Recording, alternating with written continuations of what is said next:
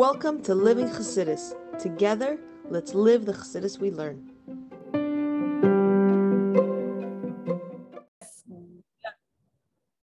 Awesome. Okay, Sheli, you are on. Hi, everyone. I love Yosefa's photo. I don't know who's Yosefa, but that baby is adorable. Okay, everyone. So, we see you. So basically, my name is Sheli Atara Man, and I came across Living Chassidus through my job with Rabbi Jacobson and through my educational company called Chabad Learning Foundation. And like Michal said, I sometimes post all kind of motivational posts from the Rebbe's, from the Lubavitcher Rebbe's sayings and teachings with a picture of a child or children doing something. And sometimes people, call me and ask me about it, and I explain why I posted it. And sometimes we have a Zoom discussing it. So this is a really great initiative. And Chinuch is so apropos right after Shavuos when we received the Torah. So I would like to discuss a few things with you today that might be also a panel for a bigger discussion. And I'm very open to questions. So even when I'm talking, you can definitely stop me if you have a major question about it, or we could leave it for the end and everyone can just ask their questions and we'll bring and talk about it and brainstorm ideas. So basically, some of my experience in Chinuch comes from the years that I worked as an educational director for preschools, mainly infant toddler programs, and then also preschools. And today my work has no specific age. I sometimes teach women, seniors, babies, 7-year-olds, 8-year-olds. So it depends. But what I learned is that Chinuch across all ages, it has very, very similar guidelines. And like the Rebbe said in some of his, he has the idea of Mivtzav Chinuch. And in his Mivtzav Chinuch, he spoke about people who need to be educated either young in years or young in knowledge. So sometimes a person can have a whole life without any Torah learning, and sometimes a very small child could have a lot of Torah learning. So I want to start with a very short story that many people know, and you might have heard it before, but I think that there is a lot to learn from that story, and I wanted to specifically start with it because that kind of embodies the Rebbe's vision on Chinuch. So the story is from the Tzemach Tzedek and his grandchild, the Rebbe Rashab. And when the Rebbe Rashab had his birthday, I think he was about 4 or 5 years old, he came running to his grandfather, the Tzemach Tzedek, and he was crying. And he said, why didn't Hashem reveal himself to us? Why did he reveal himself to Avraham Avinu? And he can't reveal himself to us. So the Tzemach Tzedek looked at him and he smiled and he answered him, when a man is having a bris at 90 years old, that choice to make a bris and the pain that goes along with it, he earned to see Hashem. But this story has so much more into it. And the Rebbe Rayat speaks about it a lot. And he says, can you imagine that a 4-year-old child runs to his grandfather and truly crying as if you didn't give him a lollipop or he didn't get a toy that he wanted, and is truly crying, why isn't Hashem revealing himself to me? Can you imagine such a connection that a child can feel that yearning to see Hashem? And this is what the Rebbe Rayatz and our Rebbe spoke about. He said, how can children at such a young age understand this connection to Hashem? So the answer to that is that children are inherently connected to Hashem. We are all connected to him. And the younger we are introduced to it, you might be able to see a small child loving the Torah and loving mitzvahs without needing any bribery of candy and nuts like the Tzemach Tzedek spoke about. We are living in a time where children they're just connected to Hashem with no prior knowledge. They don't need to know anything. If you tell them something about the Torah and about Hashem, they will truly connect to it right away. And this is something that we should all discuss, because sometimes as parents, as teachers, as even, mothers and having just like even friends, you sometimes might think, it's not worth discussing this. This person might not understand it. Oh, my child is too young. They're not going to understand this concept. But on the contrary, children do understand very lofty concepts because they have a neshama. So let's go back and understand ourselves. We are made from a physical body and a neshama that Hashem breathed into our body. The whole creation was created in Ma'amar Hashem. Hashem said it and it was created. But when it came to man, he breathed our neshama into us. Now, I listened to a lecture by Rabbi Shestel not long ago, and he said when his daughter was young, he was doing a farbrengen for the girls in her class, and they were trying to explain he was trying to explain to them the effort that Hashem made to put the neshama into us. And he brought two girls up and he said one of them should breathe into a bag and one of them should speak. And they wanted to see who is going to get tired faster. So obviously the person that breathed into a bag, it's much more tiring. It's easier to say things and to talk and to continuously talk and not stop. So Hashem put a very big effort to put a neshama into us that is a part of him. So inherently, no matter what we do, if we feel the connection or we don't, we have a part of Hashem in us. And when you're a child or you're an adult, that part of you needs to have some connection. And if it doesn't, then you start feeling lost. You start looking for things. You start feeling unhappy, depressed, all these things. So when we understand that a child is just as capable as us to understand lofty concepts, we can teach them Yiddishkeit at a very young age, and they will grow up to be much happier people. So basically in Shavuot, we talk about accepting the Torah. When we receive the Torah, basically Hashem said, I'll give you the Torah, but I want guarantors. Who is going to be a guarantor that this Torah is going to be used properly? So they said, okay, we'll give you this, we'll give you that. Hashem said, no. None of the things that the people said they will give was good enough for Hashem. Not the women, not any other household member, the children. When they said, we will teach the Torah to our children, Hashem said, yes. These are the children, and for them, I will give you the Torah. So before we even get into anything about Chinuch, it is our obligation to Hashem to teach the children the Torah, because we promised him that they are the guarantors that will make sure the Torah will be in the world. Now, Hashem didn't want to force us to have the Torah, but he understood with the way that we are made that the Torah is the only way that we will have a good and healthy life. So this is before we even get into anything, understanding that is very, very important. Now in 1967, the Rebbe started the Mifzaim. There's 10 Mifzaim that the Rebbe spoke about. And the idea of the Mifzaim was to bring Jewish people who are considered lost in the world, no matter if they're a child or an adult.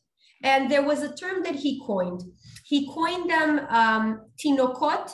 Tinokot shenishvu. What is tinokot shenishvu? Tinokot is babies. Shenishvu, that were taken hostage.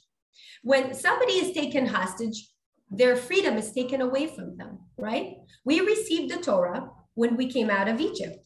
The first tool that Hashem gives us in order to claim our freedom and to live properly is the Torah. The Torah gives us freedom. Why? Because it connects us to our source. The source that is not always understandable by our mind, but is understandable to the neshama. So when children and adults are not living a Torah life, they are living like hostages because they are just feeding them their mundane existence. They're not feeding their neshama, their godly part that is connected to Hashem. The neshama is like a light and you have to light it. And if it's not lit, it's not connected to Hashem. So people who do not live a life of Torah, or children that were not taught any Torah or any mitzvahs and are not engaging in mitzvahs, are living like hostages. I, for example, did not grow up in a religious home. And the first time that I heard about Hashem, I was about 8 years old. That was the first time I realized that there is Hashem, that there's a creator to the world. Can you imagine I was considered a hostage until the age of 8, when Hashem was revealed to me and I knew what a siddur was. I knew there was something called prayer, and I understood that you can connect to Hashem through prayer. So that was the first time I truly felt a spark of freedom.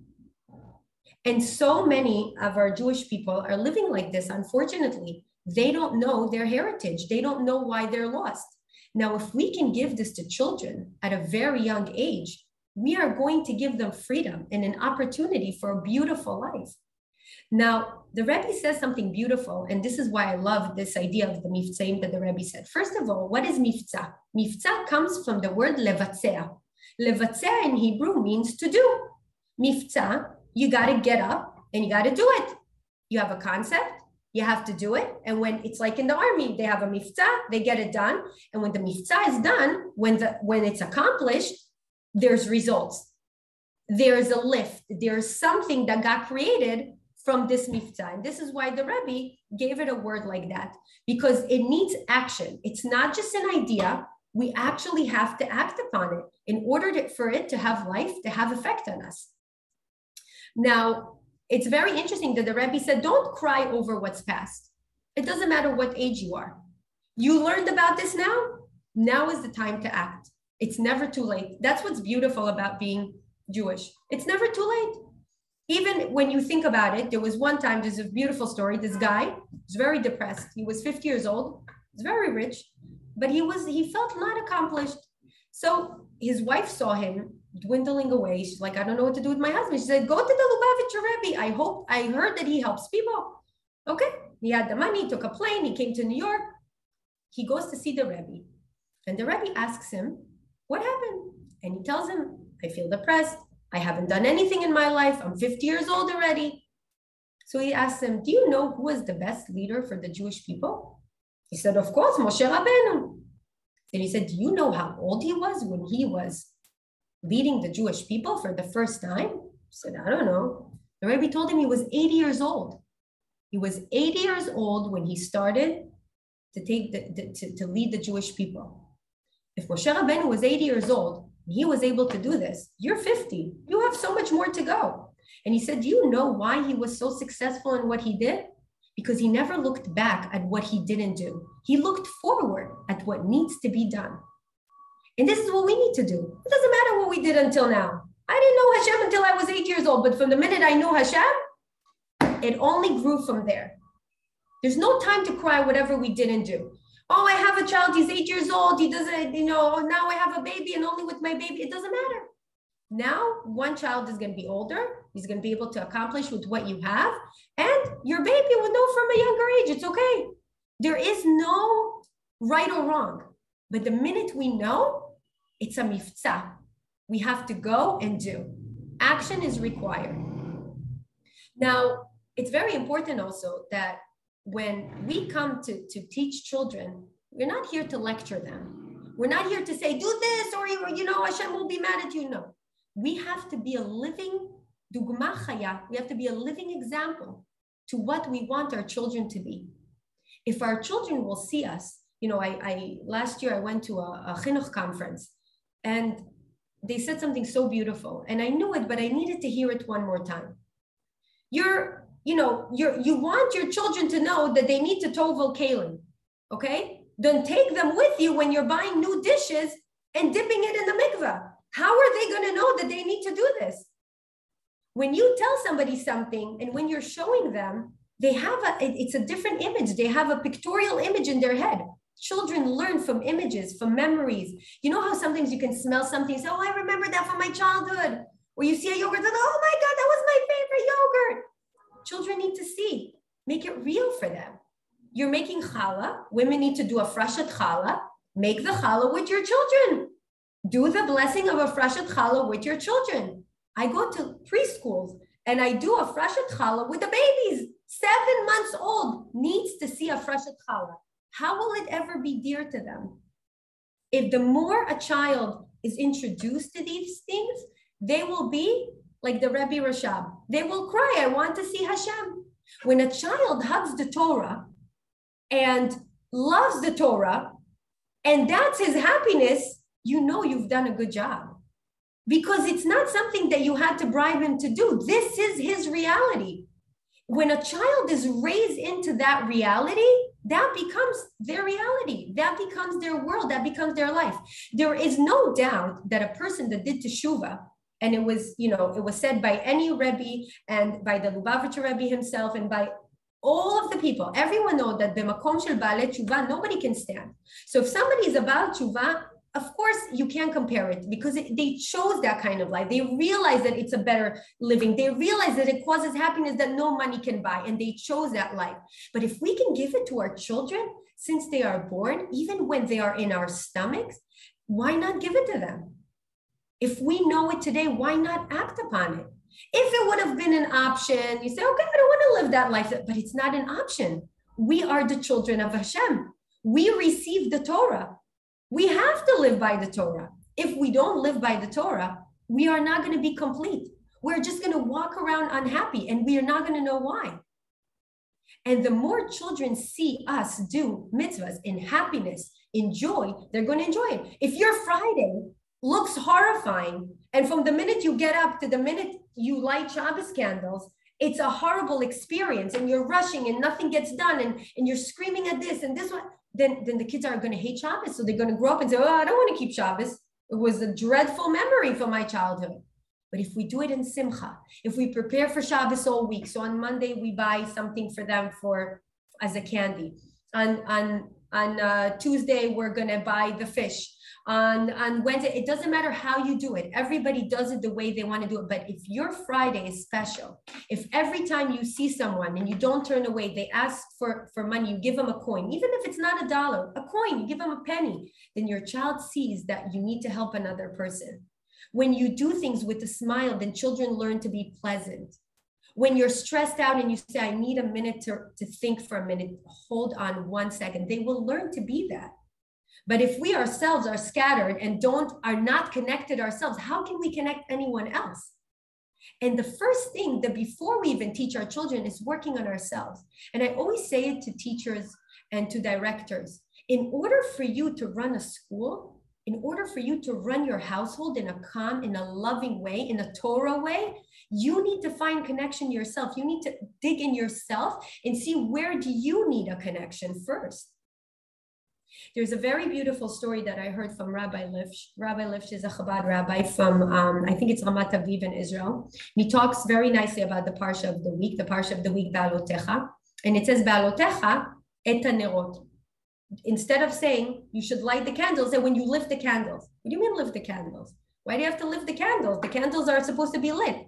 It's because when you light something, when you light a candle, it's supposed to lift you up. Our neshamas are like candles.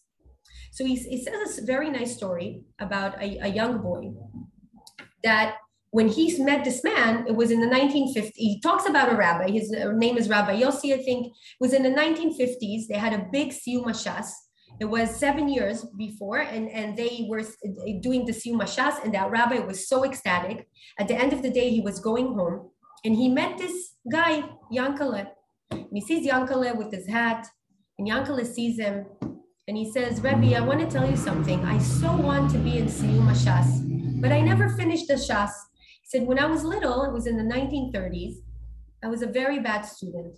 I used to go to school, nothing would stick in, and my parents wanted me to just know a little bit of Gemara, a little bit, something. My parents wanted to see something from the Mishnah. They wanted to see me learn. They wanted for me to have Torah in my life. So my father one day comes to me and he says like this. He says, look, Yankele, if you're going to learn a little bit of Mishnah, when you're finished to learn a full page, I'm going to give you this coin. He opened this napkin and he showed him a gold coin. It was a beautiful gold coin. He said, Yankele said, I went to my room and I didn't think anything but about this gold coin. Gold coins were in my head. I didn't care. I was willing to do anything. Next day, I go to school. I'm like, I'm going to learn. So I learned 2 sentences in the Mishnah. I came home. My parents were waiting for me. It was a Monday. Parents were waiting for me in Shabbos clothes. They were so excited that I took upon myself to learn, and I recited those 2 sentences. The next day I went to school, and again, I worked hard. I tried. 3 sentences. And every day that I came home, my parents were dressed in Shabbos clothes, waiting for me to recite what I learned that day until I finished the full page. And my father gave me that gold coin.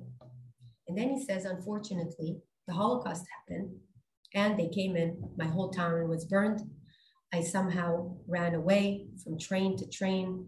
And the only thing I know in my life, I have nothing but that one Mishnah page that I learned. And he said, in my head, I was reciting that Mishnah page all along. And my parents, remembering them with their Shabbos clothes and how much they wanted me to be a Torah learned man. They were willing to do anything. And the whole time, all these years, I'm reciting that Mishnah. Until today, he said, I'm an old man. I have nothing. I have a store. Doesn't make a lot of money.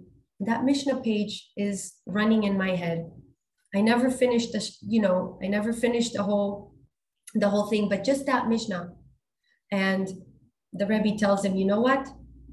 You're definitely going to be in Siyum Mashat, and I will give you my Siyum if you give me your page. Because he said, you did teshuvah. You did what you did, I can't. But when I listen to the story, aside to him trying all his life to say that page that he learned, which really saved him on an emotional level. Imagine he didn't have that. It was the only memory he had from his parents that was lively and meant something to him because it meant something to his parents. So it kept him emotionally alive because after the Holocaust, many people had no reason to do anything. And he somehow there was something, that spark in our neshama that's connected to Hashem, that's connected to the Torah, stayed on. But the memory of his parents wearing Shabbos clothes for him to learn Torah made it dear to his heart. So what we do matters to our children. If we show them that we care, then they care. And that's what kind of like struck to me that his parents did, because the story was not about that. Rabbi Lift was saying it to show his effort, but I saw the parents' effort, what they instilled in him through their behavior. And that I found was very interesting. And talking about lighting of lights, one time somebody came to the Rebbe and he said, what do you do? I don't understand your position. What do you do? And he said, I kindle neshamas. And the man, after the yichidus with him, he said, did you kindle my neshama? And he said, I gave you a candle. Through our Jewish education, through explaining to our children who they are, that they are the guarantors, that the Torah belongs to them, that Hashem chose them, we are giving them a candle to light their neshamas. And once you light it, it brings you up. And the point is not just to light it, that it should always be lit. That when a child sees food, you're not going to have to remind them to say a blessing, because just seeing the food will say, oh, cookie, mezonot. They're not going to see the cookie. They're going to see the blessing that they need to do. Apple, oh, ha'etz. They're not going to see the apple. They're going to see that it's on the etz, that Hashem gave it to us and it was grown on a tree. And that's the beauty of chinuch, of proper chinuch. Now, I found a very beautiful letter that the Rebbe answered to parents that had a problem with their child. And I want to read you this letter, if that's okay, because I think we're going to learn a lot from the Rebbe's answer to these parents, and we can discuss some of that answer. So the letter is from the 24th of Adar, and it was written to a lady, Mrs. So-and-so in Cleveland, Ohio. And the Rebbe says, greeting and blessing.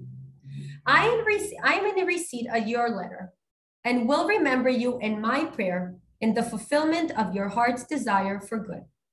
With regard to the problem of how to deal with your oldest daughter, this, like other shelot, like other questions, should be discussed with a competent and experienced Rav to whom you could give all the necessary details and who could then advise you furthermore. A Rav is bound to confidence, to confidence. Therefore, you could discuss the situation with him quite frankly. As for asking for some guidance, I must be quite candid with you, though this may be somewhat painful, but I have no choice in the matter, for it is my duty to mention it, even though very briefly. Bringing up children requires from Jewish parents several basic principles. Firstly, the parents must always try to provide a shining example to their children, to the kind of conduct that they would like to see in them. Moreover, children usually think that in as far as they are concerned, it would be quite sufficient for them to have standards, which would be quite sufficient for them to have standards which is only half as good as those of their parents. Consequently, parents must take into account and see that their own standards are at least twice as high if they want their children to be just like them. A further point, and is too essential, is that it is necessary also to take into account the strong pressure and influences to which children are constantly exposed to in school and in the neighborhood where they live and are raised. And where such influences are negative, the child must be provided with an ample dose of immunization to be able to resist those influences. A third point, and this is also essential in it, is that Jews have always been a minority among the nations and are of course a minority in the United States. Regardless of the democratic principles which are professed in the country, with emphasis on conventional values, it is natural for a minority to develop an inferiority complex in relation to the majority. Therefore, it is necessary to implement in the Jewish child from the earliest youth a feeling of pride of the Jewish heritage and tradition of his parents and ancestors, a strong feeling of Jewish identity. Thus, instead of hiding his or her Jewishness, they will be able to be proud of it without any inhibitions, despite any derision by non-Jewish neighbors or any prejudice. Individuals, this calls for the above else instilling into the child the right sense of true Jewish values with priority of the spiritual over the material, as well as of inner peace and harmony over materialistic considerations of career, which are predominant in the non-Jewish environment. Needless to say, all the above is written not merely for the purpose of pointing out what the past should have been. We have a clear directive in the Torah that a Jew should never despair, and there are ways of rectifying the past, to some extent at least. Thus, in the light of all that has been said above, it is clear that the parents must at least hereforth conduct their lives in accordance with the points mentioned above, by strengthening their own commitment and adherence to the Torah way of life, in the daily life in every respect and detail. For Judaism is not a way of life that is limited to 3 days in the year, or 1 day in a week, or on a special occasion, but it is a daily experience. Much more could have been said on such an important matter, but I trust that the above will suffice to realize the importance of ordering the daily life in accordance with the Torah and mitzvahs in the fullest measure. Finally, since the Jewish family is like one unit and one body, where a benefit to one part of it benefits the whole, the strengthening of the daily conduct with Yirat Shamayim on the part of the parents is bound to reflect favorably on the children, either consciously or unconsciously or both. May God grant you that you have good news to report in all the above. So this is a very, it's a long answer. And the Rebbe says, a few things. He says, always have a guide. Have someone to discuss this with. You're having a problem with your child. Speak to a rabbi. Speak to someone who is learned in Torah and will know how to help you. There was a story that a mother came once to the Rebbe and she said that her child is off the derech and she doesn't know what to do. She has other children in the house and her child left the house. So he said, you know what you should do? He said, make Shabbos very special in your house. Play games with the kids, sit together in the meal, do everything opposite until what you were doing until now. Unite the family. Forget about your child for a second. Worry about the other children and the family. And she did it. She did what the Rebbe said. It was very hard for her. She was worried about her child the whole time. But she said, you know what? If the Rebbe said, I'm going to do it. So she did it, and the older child was talking to the siblings. And all of a sudden, they're starting to tell them, oh, mommy and Tati are doing all these things. It's so fun. Shabbos is so fun lately. And after a few weeks, he was so curious. He came for Shabbos because he wanted to see what is happening in the home that he's missing out on. And eventually, he came back home. If your home is a happy place to be, if you are celebrating Torah and mitzvahs, your children are going to want to be there. The Rebbe mentioned something very, very interesting. What the children have to deal with outside is hard, and they're going to want to be there. And if you don't give your child the proper attention, somebody else will. And your child will eventually could leave the house. You don't know. We're living in very rough times. But Hashem promised us that when you live a life of Torah and mitzvahs, you will have prosperity. Your children will be happy. Hashem created the world. He knows what's good for us. It also is said, how in Rosh Hashanah and Yom Kippur, we're given the blessing for the year, how much money we're going to make, but it doesn't apply to Chinuch. If you will give your children better Chinuch and decide you want to invest more in Chinuch, the expenses of Chinuch will come back to you and give you much abundance. And it's something very well known that a lot of people who tried it know it and see it. If you invest in your child Chinuch, you will never lose out. It is the one thing that always comes back to you 10 times fold. Just like Hashem says, test me with Meiser, he says, test me with Chinuch. Chinuch is the one thing that has kept the Jewish nation above all. How can you explain it? Small nation, no country. We went through so much persecution, and look, we are always on top. We are always making it. The one thing that we have is the Torah. It's the one thing that's holding us as a nation. And everyone sees it. The Jewish world and the non-Jewish world, everyone sees it. It's something unbelievable. There is a very beautiful book about Chinuch from Aryeh Solomon about the Rebbe's Chinuch perspective. And in that book, he speaks about how the vision of Chinuch for the Rebbe was very, very different. It was an approach that one child, the education of one child, can affect the whole universe. It's not a metaphor. It's an understanding that the chinuch of every single child is as imperative as a whole, as a whole class, of a whole school. If one child is not doing well, you need to attend to that, because that one child is a whole nation. There was in the directives, in the booklet with the directives of the Rebbe about Chinuch and the Mifzaim, he also speaks about the 4 sons that we talk about in Pesach, and that Chinuch needs to attend to all 4 sons. Chinuch for one child might not be good enough for another child, but that doesn't mean that that child is not capable. Look of the example of the story that I told you. That child could not learn. He needed some extra motivation. He needed his parents to be like a whole army, wearing Shabbos clothes, waiting for him. He needed a gold coin. He needed something completely different. He wasn't like the chacham that runs to school, wants to be there, wants to sit there, no problem, whatever you tell him, he's grasping like a sponge. No, he needed a different approach. But when you do that, when you go out of your comfort zone and you try to attend to that, you change a whole world. You can bring a child from failure to success. I'm going to repeat a story that I said in one of our physical meetings, because I think it's a very imperative story.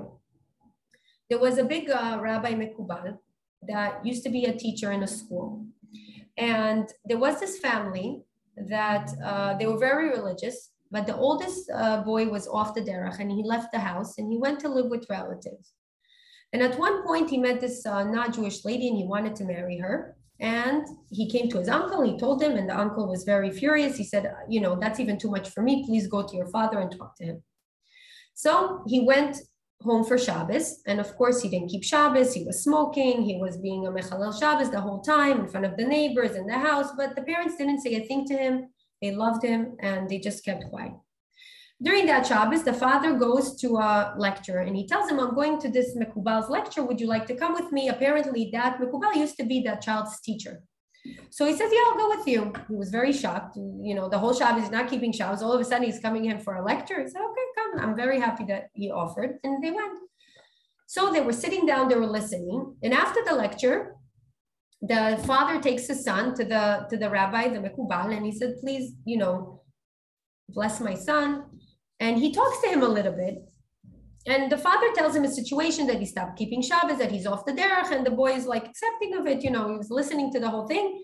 And the rabbi tells him, did you have thoughts of Hiruim? Like, did you contemplate that you're doing something wrong and you might be doing, that you should keep Shabbos? He said, yeah, here and there. He said, how long? He said, 10 minutes. He said, how many times? No, 3 times, 4 times, 5 times. Okay, 4 times. 4 times for 10 minutes, you had a thought that you should be keeping Shabbos. She said, for 40 minutes, you were in a place of teshuvah. In a place of teshuvah for 40 minutes. It's a place that even I can't be. This is a place of holiness. He says, this is an unbelievable thing. You were in a place where you were holier than all of us. And after this conversation with this rabbi, he came back home. He left that girl. He became a Baal Tshuva. He got married. He had a family. And one day the father speaks to him and he said, all is good. I'm happy you came back home, but why did you come with me that day? And he told him, when I was a child, that rabbi was my teacher. And he taught us something, whatever, and he wasn't there all the time, but he came to give us a bracha, and all the children came to him, and every child, he tested him, he asked him simple questions. Everybody knew we were going to be asked simple questions just so we get the candy. We knew that. We all knew that. But I knew that even those simple questions, I'm not going to know the answer. I was sweating. I was in the back of the line. I was like, oh no, it's going to be my turn. And he said, one child goes, another child goes, all the children go, and then it's my turn. And everybody's happy. They're all going to know. They're all going to get their candy. And I know I'm going to fail. I didn't study. I didn't know even if I wanted to. I was just not good at it. He comes to the rabbi. He asks him the most simplest questions. All his friends are laughing. He couldn't get the answer. Then he asks him an even more simple question. All the kids are looking at him. Got it wrong. Then he tries again, another question, even more simple than the first two. Still gets it wrong. And then the third one, he still gets it wrong. Puts down his head and he goes out. All the kids get their candy. They're running in the hallway, screaming, yeah. The rabbi calls him back. He said, come. He said, all the other kids, they tried once. They got one candy. In Yiddishkeit, there's a term of ishtadlut. You tried once, you tried 2 times, you tried 3 times, you tried 4 times, you get 4 candies. With that love, he brought this child back. If he wouldn't go to his lecture that day, he would not be among us today. He would be karet. He would marry a non-Jewish woman. He would have non-Jewish kids. The love for Yiddishkeit, the love for the child, that Rebbe saw his neshama. He didn't see his failure. There is no bad child. There is no not knowledgeable child. Every child has a neshama from Hashem. He has the potential to be great. If we take out that potential, if we light that candle, that's up to us. If we fail to see that in every child there is that light and there is that connection to Hashem, we failed at doing our job. Every child loves Hashem. Every child loves the Torah. It's how we feed it to them. Are we happy with it? If we are not happy with it, how can we give it over? When you don't like something, let's just say you don't like avocado. Can you convince somebody else to eat avocado? No. If you don't like cream puffs. Can you convince somebody to eat? No, because you're not passionate about it. But if you love something, if you think it's amazing, just the way you talk and the way you conduct yourself, the person will want to try it. You know how there's some people that they can do something and you're like, wow, you make it look so easy. It's so nice. I want to try it because they like it. So everything about their behavior makes you want to, if you're a teacher or if you're a mother and you're singing with the child and you have happiness and liveliness when you sing it, then your child will want to sing it too. They're going to want to listen to the story. They're going to want to keep Shabbos. If you light Shabbos candles with happiness and with joy, your daughter is going to want to do it with you. Mommy, I want to try too. But if you're doing it like, oh, I'm so tired, let's just do this, they're not going to want to do it. So this is where we have a lot of role in how our children view Yiddishkeit and how one day they will connect to Hashem.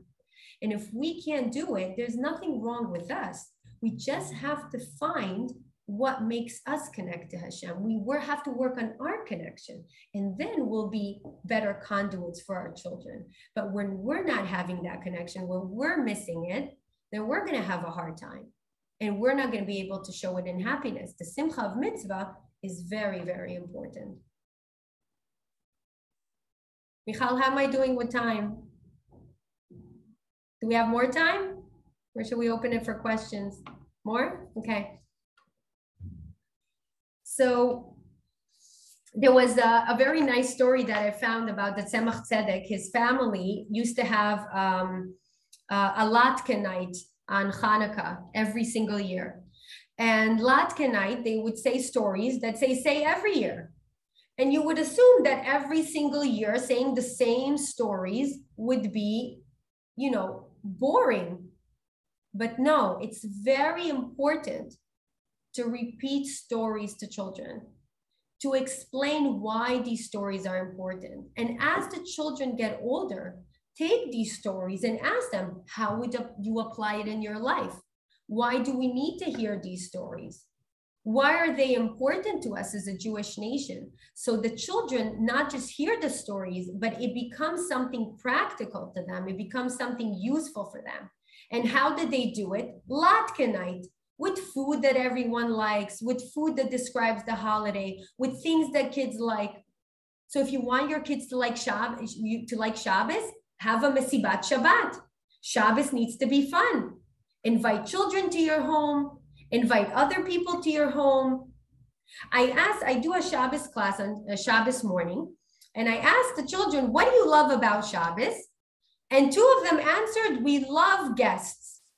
And I was thinking to myself, they could have said, I love the candy you give us. I love the Torah. I love the bracelet, the pops that you gave us. They said they like guests. So I said to myself, it must be that their parents make it so fun for them. And when guests come, it's such a fun experience. So Shabbos for them is having guests and they love it. So what are they doing? They love other people. They're doing V'ahavta l'reacha kamocha. When you're able to love another person, you are able to share. You're able to be happy. You are able to be okay if you don't have it all to yourself. You become a better person. Yiddishkeit teaches us to be okay with what we have, to love others, and that doing a mitzvah is the joy of life. And the more we do mitzvahs, the more blessing we have. So we're never missing anything. So when will we teach this to our children? When they are 10 years old? Or when they are babies and they could sit on the guest lap and they learn to love people?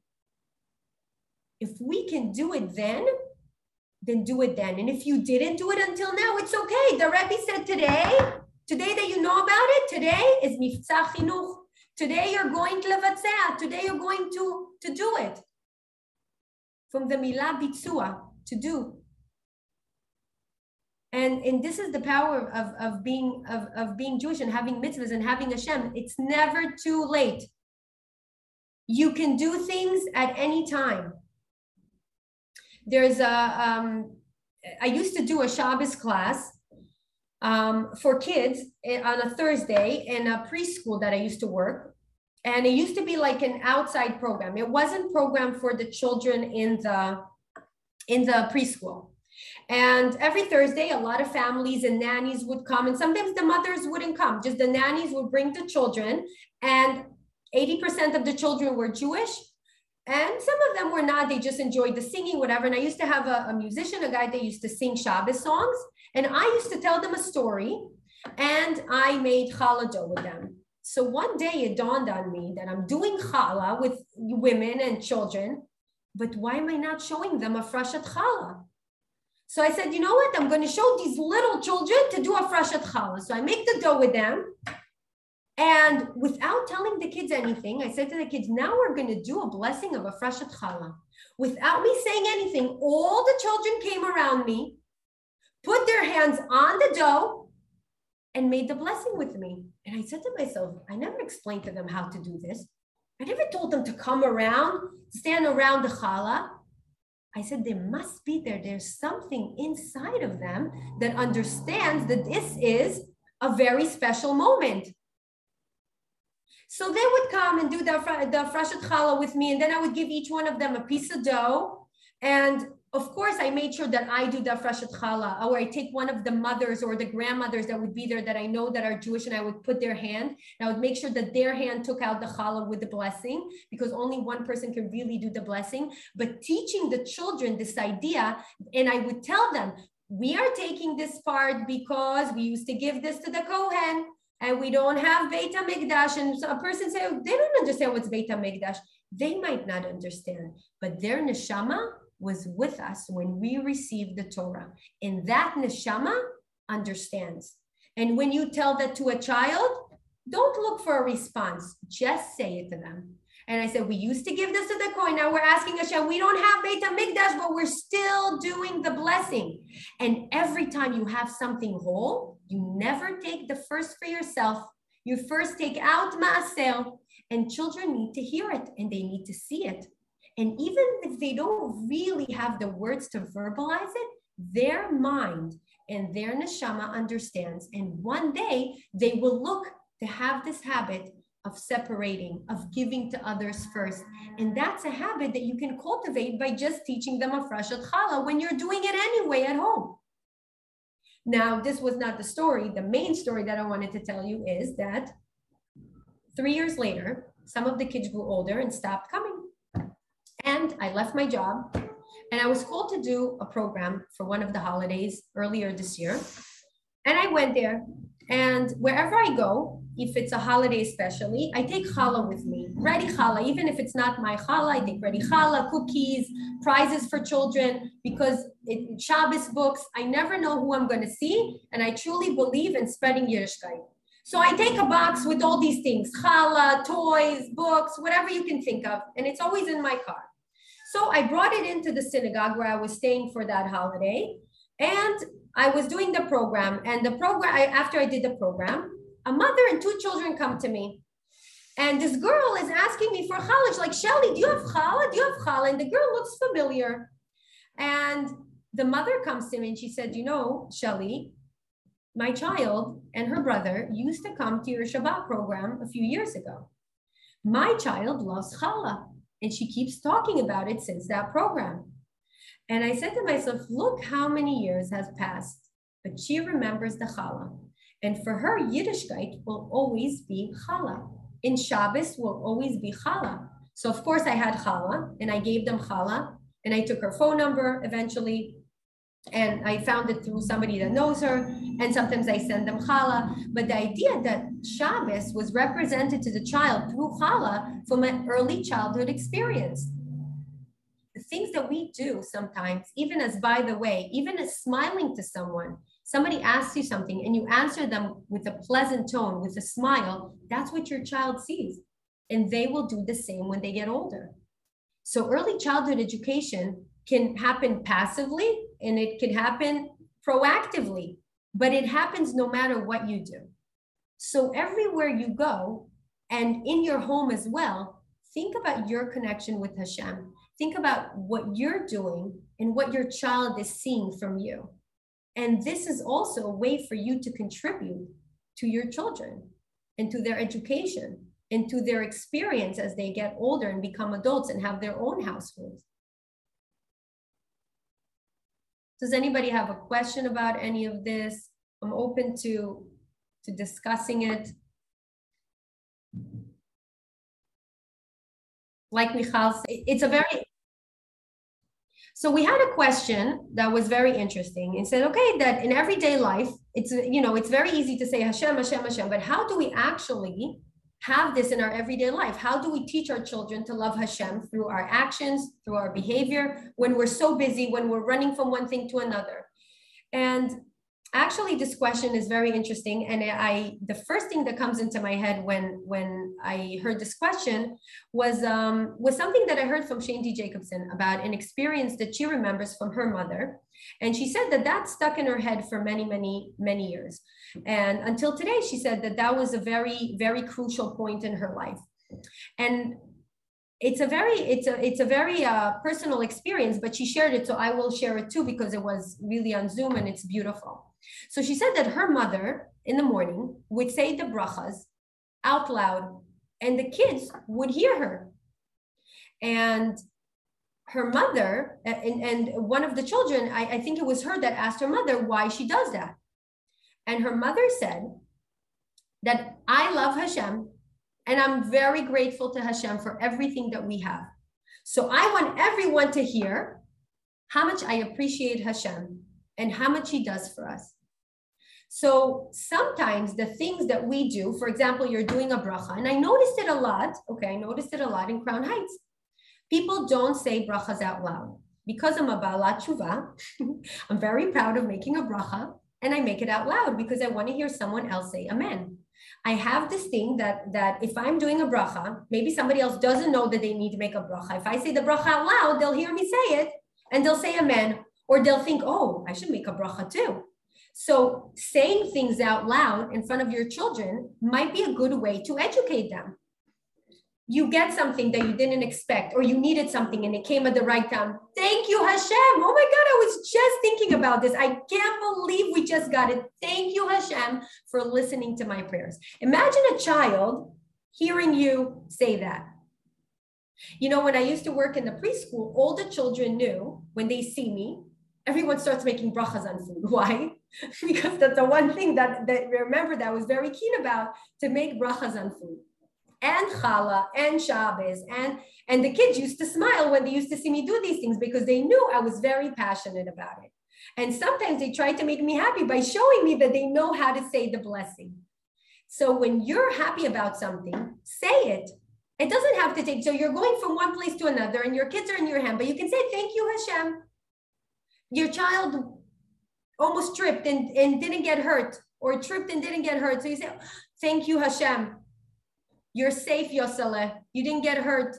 You know, like show the children that the little things, it doesn't have to be a big, you don't have to move, you know, all the furniture in the house to say, thank you, Hashem, for my strength. It's the little things. Because what do we want the children to understand? We want them to know that Hashem is in the little things just as much as in the big things. We want them to know that it's okay, that some days are going to be hard. It's not easy, but we recognize that the hard and the good is from Hashem. So in every situation, even when the kids see us go through something hard, we should still say, thank God, nothing else happened.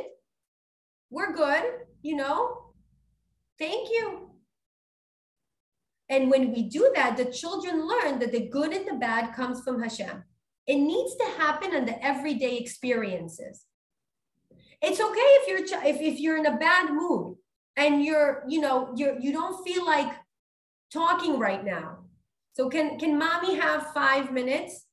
She's gonna breathe, she's gonna think, and then she's gonna listen to you. And it's okay.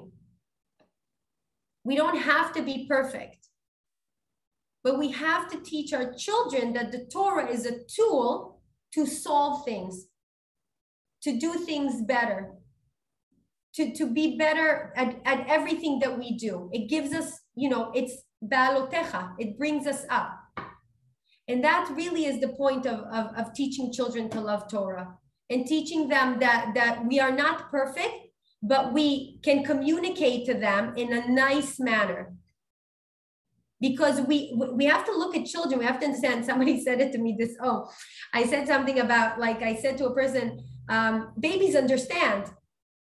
And she said when her baby was small, she went to the doctor and she said, no, my baby has this rash.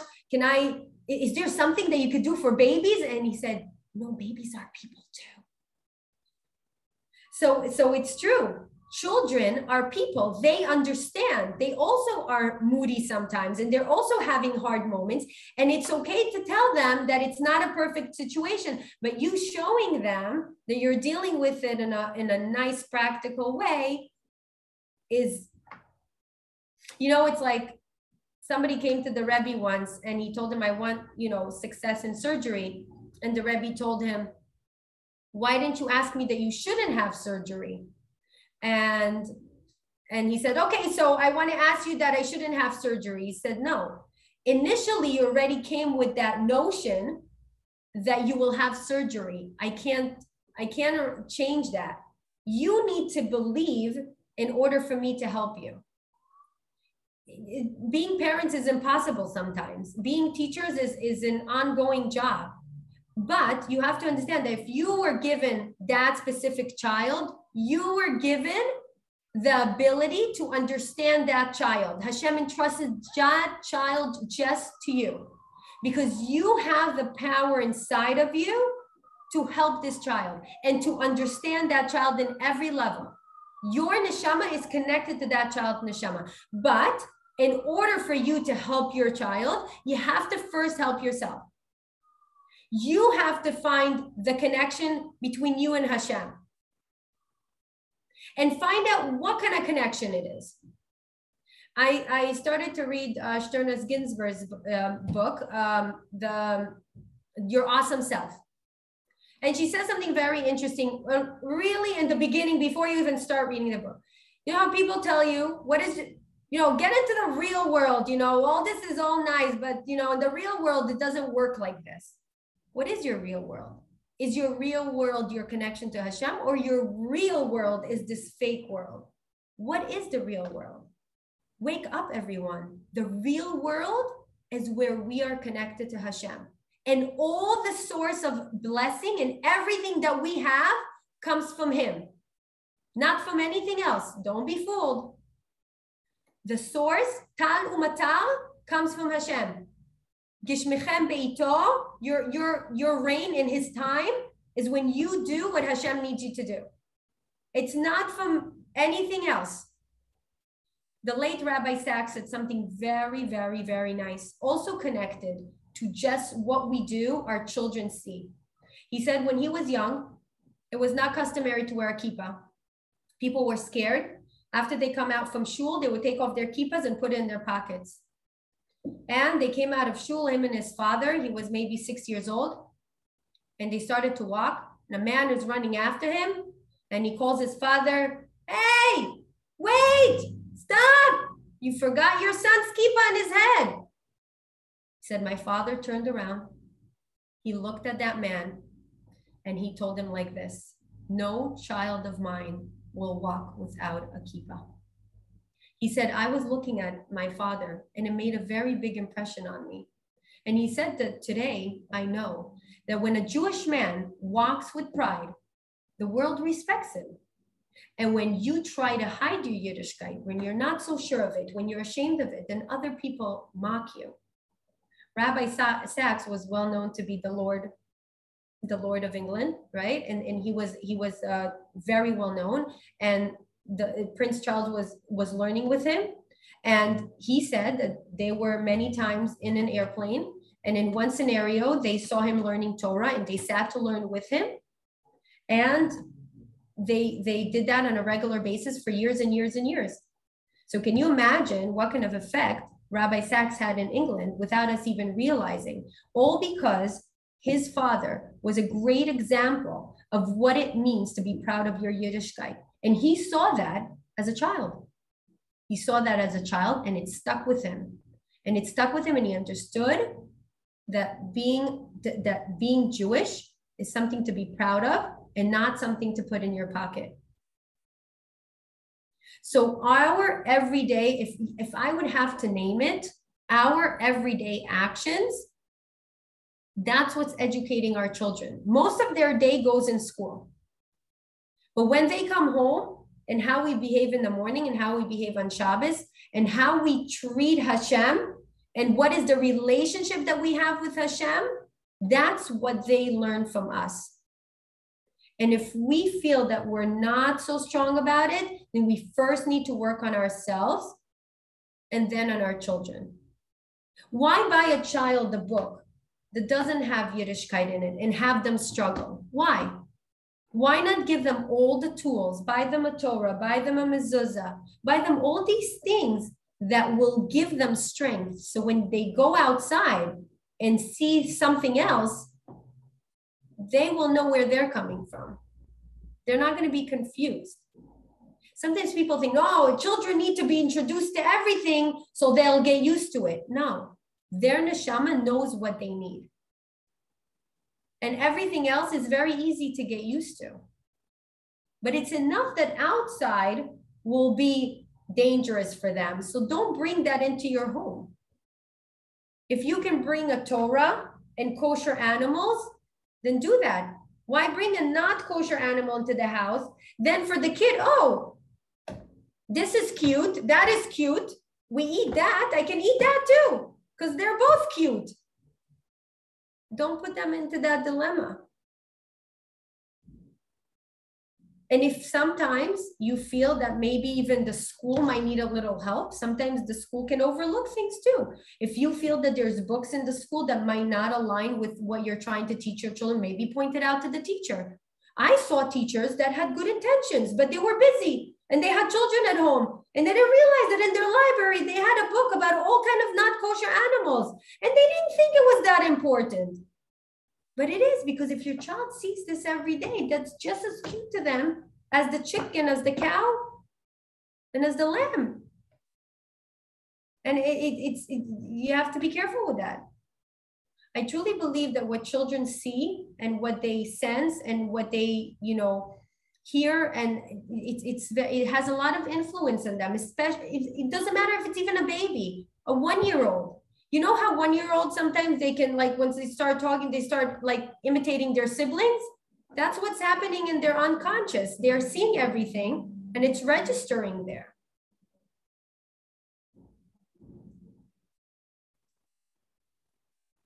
We can also, if anybody has questions, if you don't want to say them, you can also type them. We can look at the questions and see your questions and maybe answer them that way as well.